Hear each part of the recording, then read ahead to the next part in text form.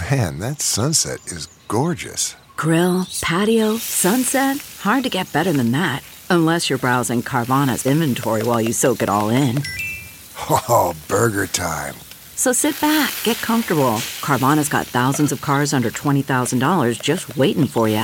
I could stay here forever. Carvana, where car buying meets comfort meets convenience. Download the app or visit Carvana.com today.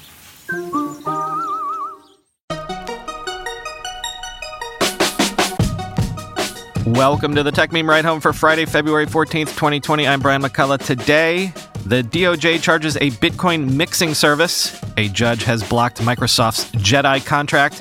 What happens if the PlayStation 5 is $500? Google takes down some malicious browser extensions, and of course, the weekend long read suggestions. Here's what you missed today in the world of tech.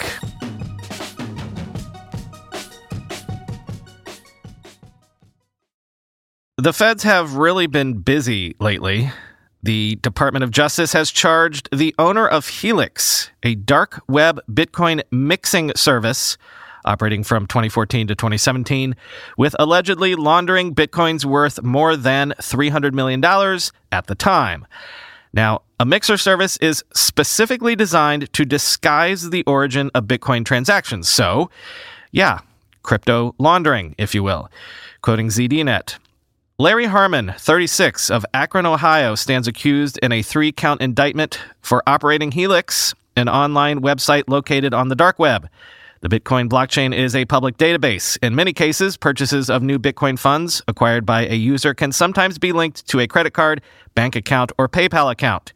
Helix functioned as a Bitcoin mixer, or Bitcoin tumbler, a type of service that takes funds from a user, splits the sums into small parts, and using thousands of transactions, sends and reassembles the original funds at a new Bitcoin address in an effort to hide the original funds under a cloud of microtransactions.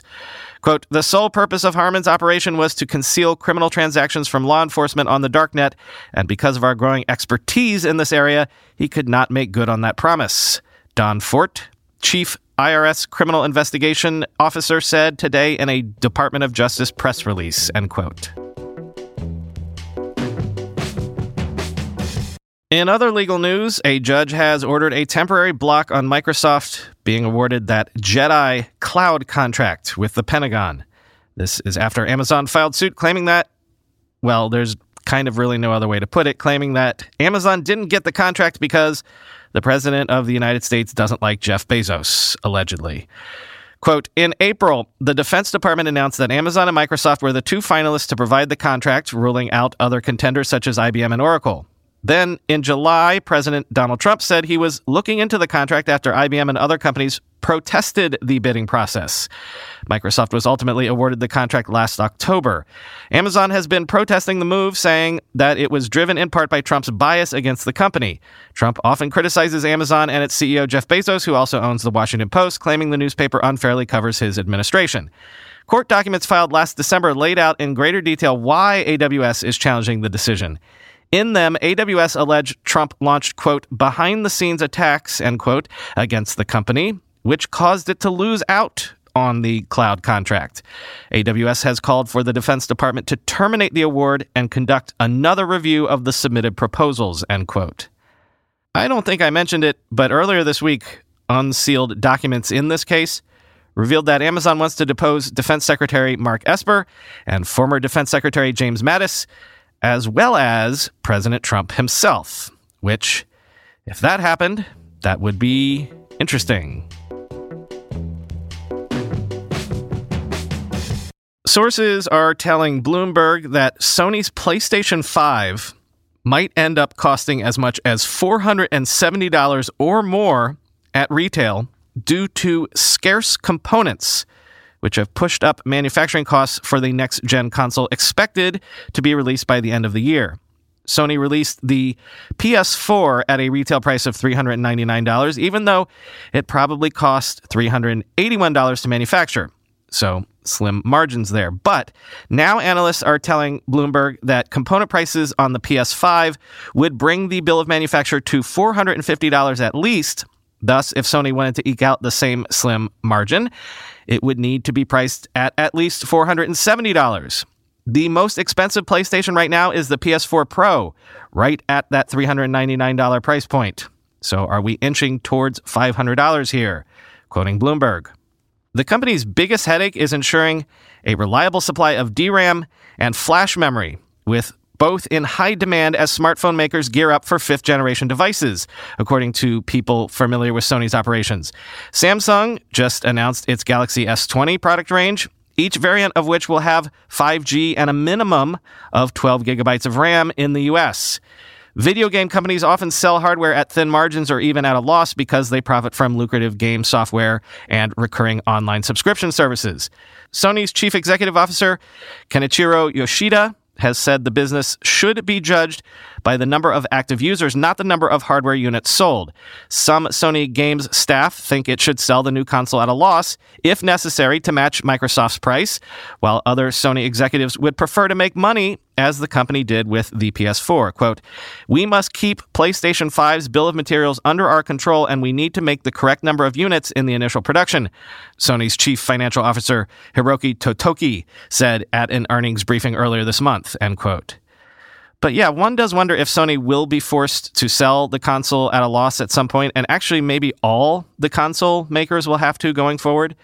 What with all the cloud gaming coming and the big-pocketed competitors entering the space, gaming in general is facing potential commodification. That's the problem when you have to make money on every widget you sell, but suddenly you're doing business against big tech platform oligarchs that don't need to make money on gaming at all, or at least not right away. They just need to win at gaming full stop, and winning and making money don't always align at the same point in time. And hey, maybe that's the point. If gaming is going to every screen, if it is going to become a commodity, then maybe the incumbent players should just say, heck with it, and own that real high-end gaming should be a more expensive proposition. As Arthur Gies tweeted, quote, "This opens the door pretty wide to a $500 price of entry for PS5 and Xbox Series X this fall, which makes the prospect of a much cheaper Series S console that much more attractive," end quote. But as Chase tweeted on Twitter, "It's funny that people will spend $1,000 on a phone that will last 3 years, but it's an issue if the price of a console with a 10-year shelf life is over $400, end quote. Heads up that Google has removed more than 500 malicious Chrome extensions from its web store, likely affecting millions of users. The extensions were apparently a part of a long-running ad fraud network. Quoting ZDNet, "The removed extensions operated by injecting malicious ads, malvertising, inside users' browsing sessions. The malicious code injected by the extensions activated under certain conditions and redirected users to specific sites. In some cases, the destination would be an affiliate link on legitimate sites like Macy's, Dell, or Best Buy. But in other instances, the destination link would be something malicious, such as a malware download site or a phishing page," end quote. This was all unearthed in a 2-month joint investigation between security researcher Jamila Kaya and Cisco's Duo security team. It's unclear how many users had installed the extensions, but the first series of extensions that researchers identified had an install count of 1.7 million Chrome users by themselves. If you had one of these extensions, Google has already deactivated it inside your browser and marked it as malicious, so you'll know not to reinstall it.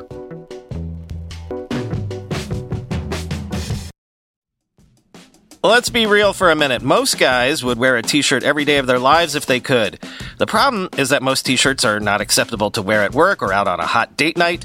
But today's sponsor, Cuts, has finally changed that. Cuts t-shirts are such high-quality, wrinkle-free, and so buttery soft that you can look like you're dressing up even when you're dressing down. Yeah, you heard that. Wrinkle-free. You never have to substitute comfort for fashion ever again.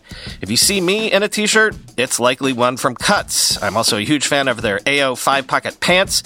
The right sort of step up from jeans without going all the way into dress pants, like literally my ideal Venn diagram of professional looking but comfortable feeling.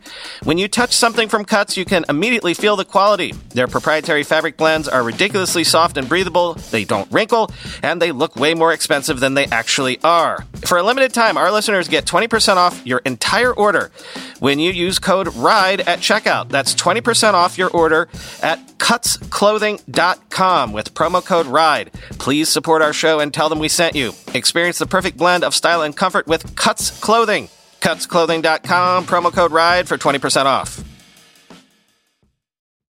Okay, it's time to commit. 2024 is the year for prioritizing yourself. Begin your new smile journey with Byte, and you could start seeing results in just 2 to 3 weeks. Just order your at-home impression kit today for only $14.95 at Byte.com. Byte Clear aligners are doctor-directed and delivered to your door. Treatment costs thousands less than braces. Plus, they offer financing options, accept eligible insurance, and you can pay with your HSA FSA. Get 80% off your impression kit when you use code WONDERY at Byte.com. That's BYTE.com. Start your confidence journey today with Byte. Time for the Weekend Long Read suggestions. The great Stephen Levy has a new book coming out in 2 weeks called Facebook, The Inside Story. Wired magazine has the first excerpt from the book, and it's interesting. Stephen apparently got his hands on actual journals Mark Zuckerberg kept while the company was young. Quote, "The notebooks have now mostly disappeared, destroyed by Zuckerberg himself. He says he did it for privacy reasons. This is in keeping with sentiments he expressed to me about the pain of having many of his early IMs and emails exposed in the aftermath of legal proceedings. Quote, would you want every joke that you made to someone being printed and taken out of context later, he asks, adding that the exposure of his juvenile jottings is a factor in his current push to build encryption and ephemerality into Facebook's products. But I discovered that those early writings aren't totally lost. Snippets, presumably those he copied and shared, present a revealing window into his thinking at the time. I got a hold of a 17-page chunk from what might be the most significant of his journals in terms of Facebook's evolution. He named it Book of Change. Dated May 28, 2006, the first page has his address and phone number with a promise to pay a $1,000 reward for return of the book if lost. He even scrawled an epigram, a message to himself. Be the change you want to see in this world. Mahatma Gandhi, end quote. Read the excerpt from the book for all of the excerpts from the journals. Next, The Verge has a look at the Lambda School. Lambda? That coding boot camp that you may have heard about where you pay nothing up front but then pay back a percentage of your salary later after you've landed an actual coding job. Based on this one piece, shall we say, with Lambda caveat emptor, quote, The Verge had an outside engineering expert, Ben Sandofsky, review Lambda's iOS curriculum and give feedback on the overall quality. Sandofsky, who has 16 years of programming experience and previously worked as a mobile engineer at Twitter before starting the popular iPhone camera app Halid, said the program doesn't prepare people to pass even a first-round tech interview. After looking through Lambda School's curriculum, I'd say students are going to struggle with very basic questions you'll get on first phone screens, he explains. Sandofsky also looked at Lambda student projects on GitHub and was shocked at the basic errors students were making. Out of 10 student projects available, 5 should have failed, he says. It appears that they all passed. I reached out to one of the students who made a mistake to ask if he ever received feedback, and he said he had not, end quote. Next, 2 pieces about our new algorithmic overlords. Vice takes a look at how companies are increasingly using job screening systems to vet candidates, which is causing job seekers to have to jump through crazy hoops just to get their resumes in front of actual human eyes. Quote, Lynn Williams, a Philadelphia area career advisor, holds a seminar called Beating the Applicant Tracking System. Every time, she braces for a wave of anger from the audience. I can feel their blood pressure rise when I tell them what they're doing wrong, she said. Their most important task, she tells crowds of job seekers, is to parrot keywords from job descriptions. The most basic elimination function at most ATS software is searching resumes and cover letters for keywords. Many systems can't or don't bother to distinguish synonyms like manager and supervisor. So she says to rewrite resumes with each application mindlessly copying words from the job description. Countless online guides for beating the bots recommended the same, end quote. And an outlet called EdSurge asks if algorithmically generated term papers are a coming challenge in academia generally. Quote, the internet and machine learning is going to totally shake up what education is and how we validate when students have knowledge that we can verify, argues Tricia Bertram-Gallant, director of the Academic Integrity Office at the University of California, San Diego. She says that EssaySoft and other AI-based paper writers she has seen spit out results that wouldn't fool many professors today. Right now, it's bad. Often it's nonsensical, she says. A student was supposed to write about big data, and the essay generator called it enormous information, or it changed the name Frank to the word candid. And some companies may be outputting low-quality papers on purpose in an effort to upsell the students to a human essay writer, she adds. But as the technology improves, such bots may soon churn out passable work with zero effort by the students who use them. Within 5 years, she predicts, these essay generators will be good enough that they won't have to hire people anymore. They can just have the essay generator do it, end quote. With the way we've already seen this sort of technology improve in just the half decade, I have absolutely no doubt by the end of this decade, this will be absolutely perfected. And no, I can't resist. Check out Business Week's deep dive into Zoom, the robotic pizza-making machine that SoftBank poured $375 million into.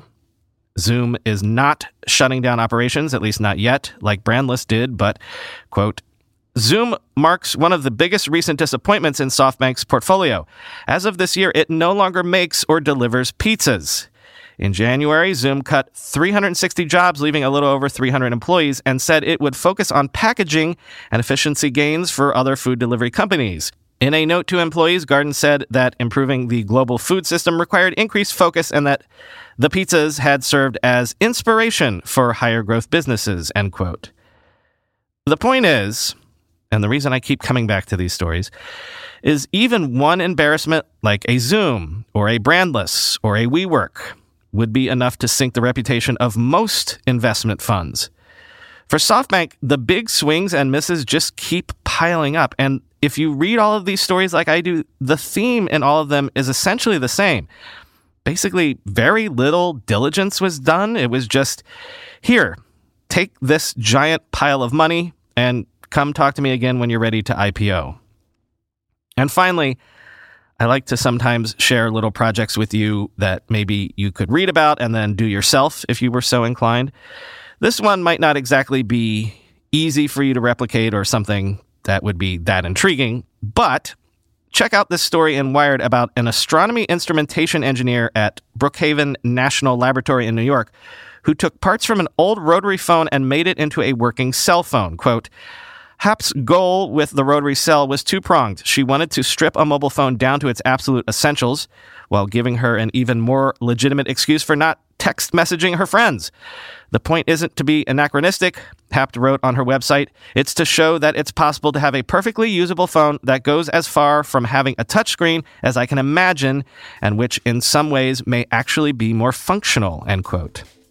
Check out the finished project, or at least the photos, because they're pretty cool.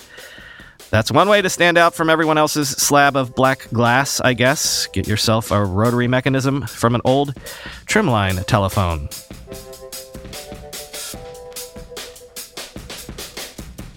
Happy Valentine's Day, my friends.